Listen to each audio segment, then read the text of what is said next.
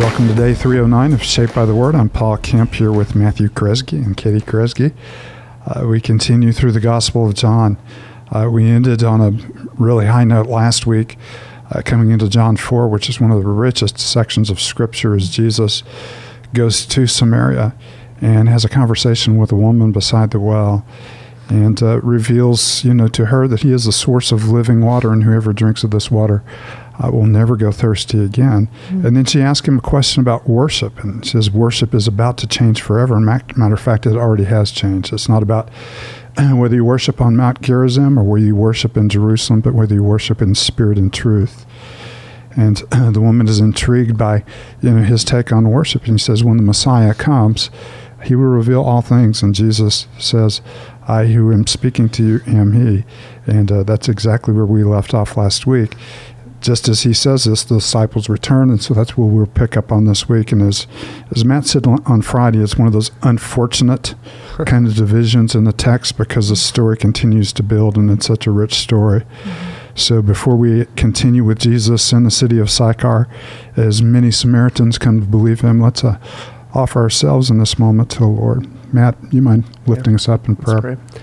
Father, we thank you for this time together in your word again. Thank you that you are gracious to reveal yourself both in the person of Christ and through your word. And as we do read together, Father, would you fill us with wisdom, with awe, with a reminder of who you are and what you've done. Father, would our lives be transformed by it. Thank you for the technology that enables all this to happen, that we get to read together as your body. So, Father, would you edify us through this? Use your Spirit to accomplish your means in us. Father, we thank you for the grace we have in Christ. Mm-hmm. Be with us now. It's in Christ's name we pray. Amen. Mm-hmm. John chapter 4, verse 27. Just then his disciples returned and were surprised to find him talking with a woman. But no one asked, what do you want, or why are you talking with her? Then leaving her water jar, the woman went back to the town and said to the people, come see a man who told me everything I ever did. Could this be the Messiah? They came out of the town and they made their way toward him. Meanwhile, his disciples urged him, Rabbi, eat something. But he said to them, I have food to eat that you know nothing about. Then his disciples said to each other, could someone have brought him food? My food, said Jesus, is to do the will of him who sent me and to finish his work. Don't you have a saying, it's still 4 months until harvest? I'll tell you, open your eyes and look at the fields. They are ripe for harvest. Even now the one who reaps draws a wage and harvests a crop for eternal life, so that the sower and the reaper may be glad together. Thus the saying, one sows and another reaps, is true. I've sent you to reap what you have not worked for. Others have done the hard work, and you have reaped the benefit of their labor. Many of the Samaritans from that town believed in him because of the woman's testimony. He told me everything I ever did. So when the Samaritans came to him, they urged him to stay with them. He stayed 2 days, and because of his word, many more became believers. They said to the woman, we no longer believe just because of what you said. Now we have heard for ourselves, and we know that this man really is the Savior of the world. After the 2 days, he left for Galilee. Now Jesus himself had pointed out that a prophet has no honor in his own country. When he arrived in Galilee, the Galileans welcomed him. They had seen all that he had done in Jerusalem at the Passover festival, for they had also been there. Once more he visited Cana in Galilee, where he had turned the water into wine. And there was a certain royal official whose son lay sick at Capernaum. When this man heard that Jesus had arrived in Galilee from Judea, he went to him and begged him to come and heal his son, who was close to death. Unless you people see signs and wonders, Jesus told them, you'll never believe. The royal official said, Sir, come down before my child dies. Go, Jesus replied, your son will live. The man took Jesus at his word and departed. While he was still on the way, his servants met him with the news that the boy was living. When he inquired as to the time when his son got better, they said to him, yesterday at 1 p.m, the fever left him.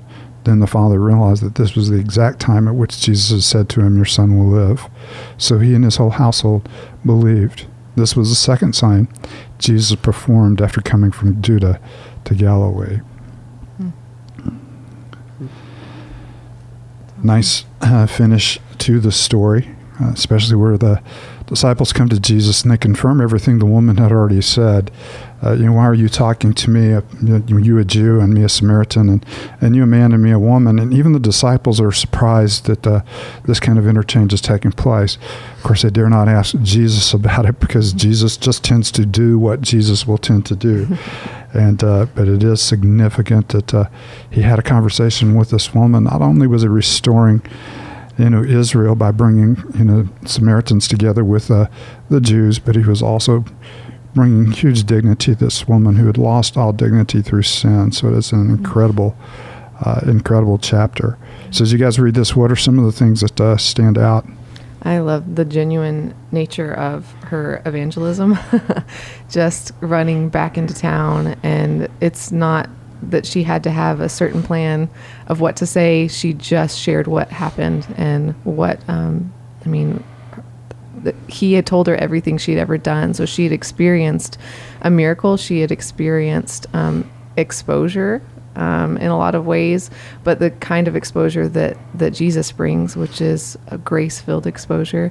And I love that her evangelism, her sharing just what had happened, brought people to see him, and then they had their own experience of him. And I love that John includes what they said to her, that it's not just because of what she said, but because of their experience with him, that they know that he's a savior. I love that little tidbit. And just have to love the little thing that, John adds in there, that she left the water jar. Mm-hmm. She forgot every reason that she had come, to grab, water and take it down.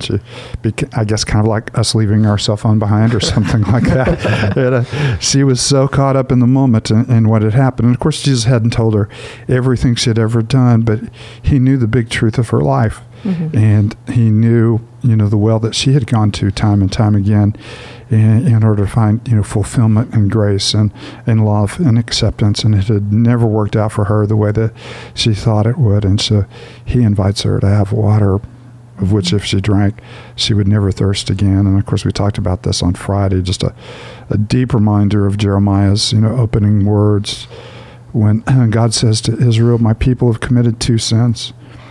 They have forsaken me, the living water, and they have dug their own cisterns, broken cisterns that will never hold water." Mm-hmm. And Jesus has reintroduced himself as the very title that God had for himself, the living water. Mm-hmm. And he also says, "Whoever drinks of this will never thirst," which is a big theme in John, how deeply satisfying the life is that we find in the Lord Jesus Christ. And it takes us back. Sorry, I don't want to cut you off, Matt, but I still have more to say. It takes I get used to this. That's never happened before. Never. It takes us back to that scene in Exodus when Moses strikes the stone, right? And water comes out, and it points us towards this living water who is Jesus. So I just love seeing Jesus more and more fulfilling what was shown us, the shadows that were pointed towards him. If there is one of the benefits to this chapter break is being able to see the emphasis on believing. Right after Jesus declares, "The one that's speaking to you, I am he." John's already told us, and you've mentioned this in our podcast, but John's purpose statement is that we would believe in Jesus. And so right after he reveals himself as the one, "I am the Messiah, I am he," you see the woman believes, you see the Samaritans believe, and then you see I love his little kind of emphasis on the official. It says, "Unless you people see signs and wonders," which John's told us, "I'm going to show you and demonstrate a bunch of signs, not for the signs in themselves, but so that you may believe." Once that transition happens where he sees the signs and wonders and realizes, oh yeah, Jesus healed this man right at the time he said, it says, so he and his whole household believed. Mm-hmm. So you have early on, John's not waiting until the end of his gospel to say, what are you going to do? He reveals the identity of Jesus and then says, well, what are you going to do? Because the proper response, as we see it in this whole second half of chapter 4, is that we may believe. Mm-hmm. Mm-hmm. And John builds his whole narrative around 8 different signs and 7 different I am sayings. And we'll be introduced to those this week. And there's a difference in John between seeing the signs and seeing the signs. Mm-hmm. There are those who see them, just on the surface is clearly miraculous, miraculous workings or miraculous gifts from God, but they don't see the deeper reality of what they're pointing to. And it is the more they see the deeper reality, that this man really is the Messiah. And you have to love the word that John uses here, that the Samaritans come to believe, not simply that he is the Messiah, but he is the Savior of the world. And that is a big theme in John. Because the world is everything that is hostile to God, in the Gospel of John. But Jesus has come to not just be the Messiah of the Jews, but to be the Savior of the world. Right. And he's already reuniting Israel as he brings the Samaritans and the Jews, or the northern 10 tribes and the southern 2 tribes back together, through the gospel. But he is also there to take this hope and take this message to the rest of the world and restore the world. And we see that, when the disciples come back and they say, hey, you need to eat. And he says, my food, I have food you don't know about. It's to do the will of him who sent me and to finish his work. And then he tells them to look out. And he says, look at the fields. They are ripe for harvest. And you just get, if he's looking around and saying, here we go, here's the fields. They're in Samaritan country. This isn't, here are your people. It's here again, just that reminder of he is the Savior of the world. And the fields are ripe for harvest. And of course, Jeremiah does say, and my people will be united under one shepherd. And he is talking about, the Jews and Samaritans being united as one people under one shepherd and one king. And there's also this nice little statement in Amos where he talks about, the days of fulfillment. When the harvest will be so plentiful in Israel that no sooner have you sown the seed that you start reaping, and the reaper catches up with the sower, and you get that idea as well here. As there's an incredible harvest that many have worked for, and of course he's talking about all the prophets and John and the message of Christ coming to this point. So it is really rich. You have a different kind of encounter with the official's son here. It's not the same as the centurion who says, Jesus, I'm not even worthy to have you come under my house, but if you say the word, I'm a man under authority and I understand this. This guy's pushing a little bit harder. He doesn't have as much faith. And initially, it's as you've already pointed out, Matt, his confidence is in what he has seen Jesus doing and his ability to heal. He has not seen exactly what that indicates about who Jesus is and about what God is doing, through the person of Jesus. So he moves from something that's a very big part of John, from a superficial faith to a more genuine faith that includes, as we see many times in Acts, his whole household, comes to a place where they believe. So why do you think that Jesus went ahead and healed the son while the Father was with him? Is it to strengthen his faith? Well, of course, Jesus does what Jesus does because Jesus does what Jesus does. Right. But it is, his way of, what's interesting in this is the initial rebuke. The initial rebuke, rather than, usually we're used to Jesus responding in a bit of compassion. And he's saying, you won't believe unless you see a sign. And of course, the prologue, not the prologue, but the ending of the book tells us these signs are written so that you might believe. And so that probably is, the emphasis that he could go beyond superficial belief in a miracle to a deeper belief, in Christ. But Jesus knows how to work exactly with who he is, working with in order to bring about, the result that he desires, or the one that the Father desires. And so, even though you see many similar accounts or encounters of Jesus, there's a lot of difference in them. And of course, Jesus works with different people in different ways with, different messages. So sometimes he's talking about bread of life. The other times he's talking about water, of which no one will thirst. Another time he's talking about, being a good shepherd and the sheep hearing his voice. So his message takes a lot of Old Testament images and it brings them down in a very personal way, to the people that he's dealing with, to meet their need in the moment through the gospel. And that's what John does so well in this section, is to help us consider what are we going to do with Jesus' word. Because it says that many Samaritans believed according to the woman's testimony, but when they came to him, they urged him to stay, and because of his words, many more became believers. And then this official comes up and says, begs Jesus, you have to heal my son.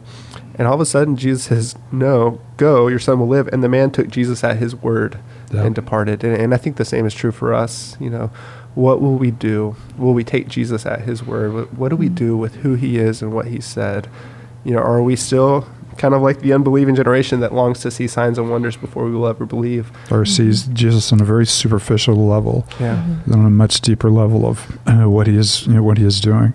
And that's kind of a common, thread you find here as well, as whenever Jesus is talking about deep spiritual truth, people are taking him in a very common way.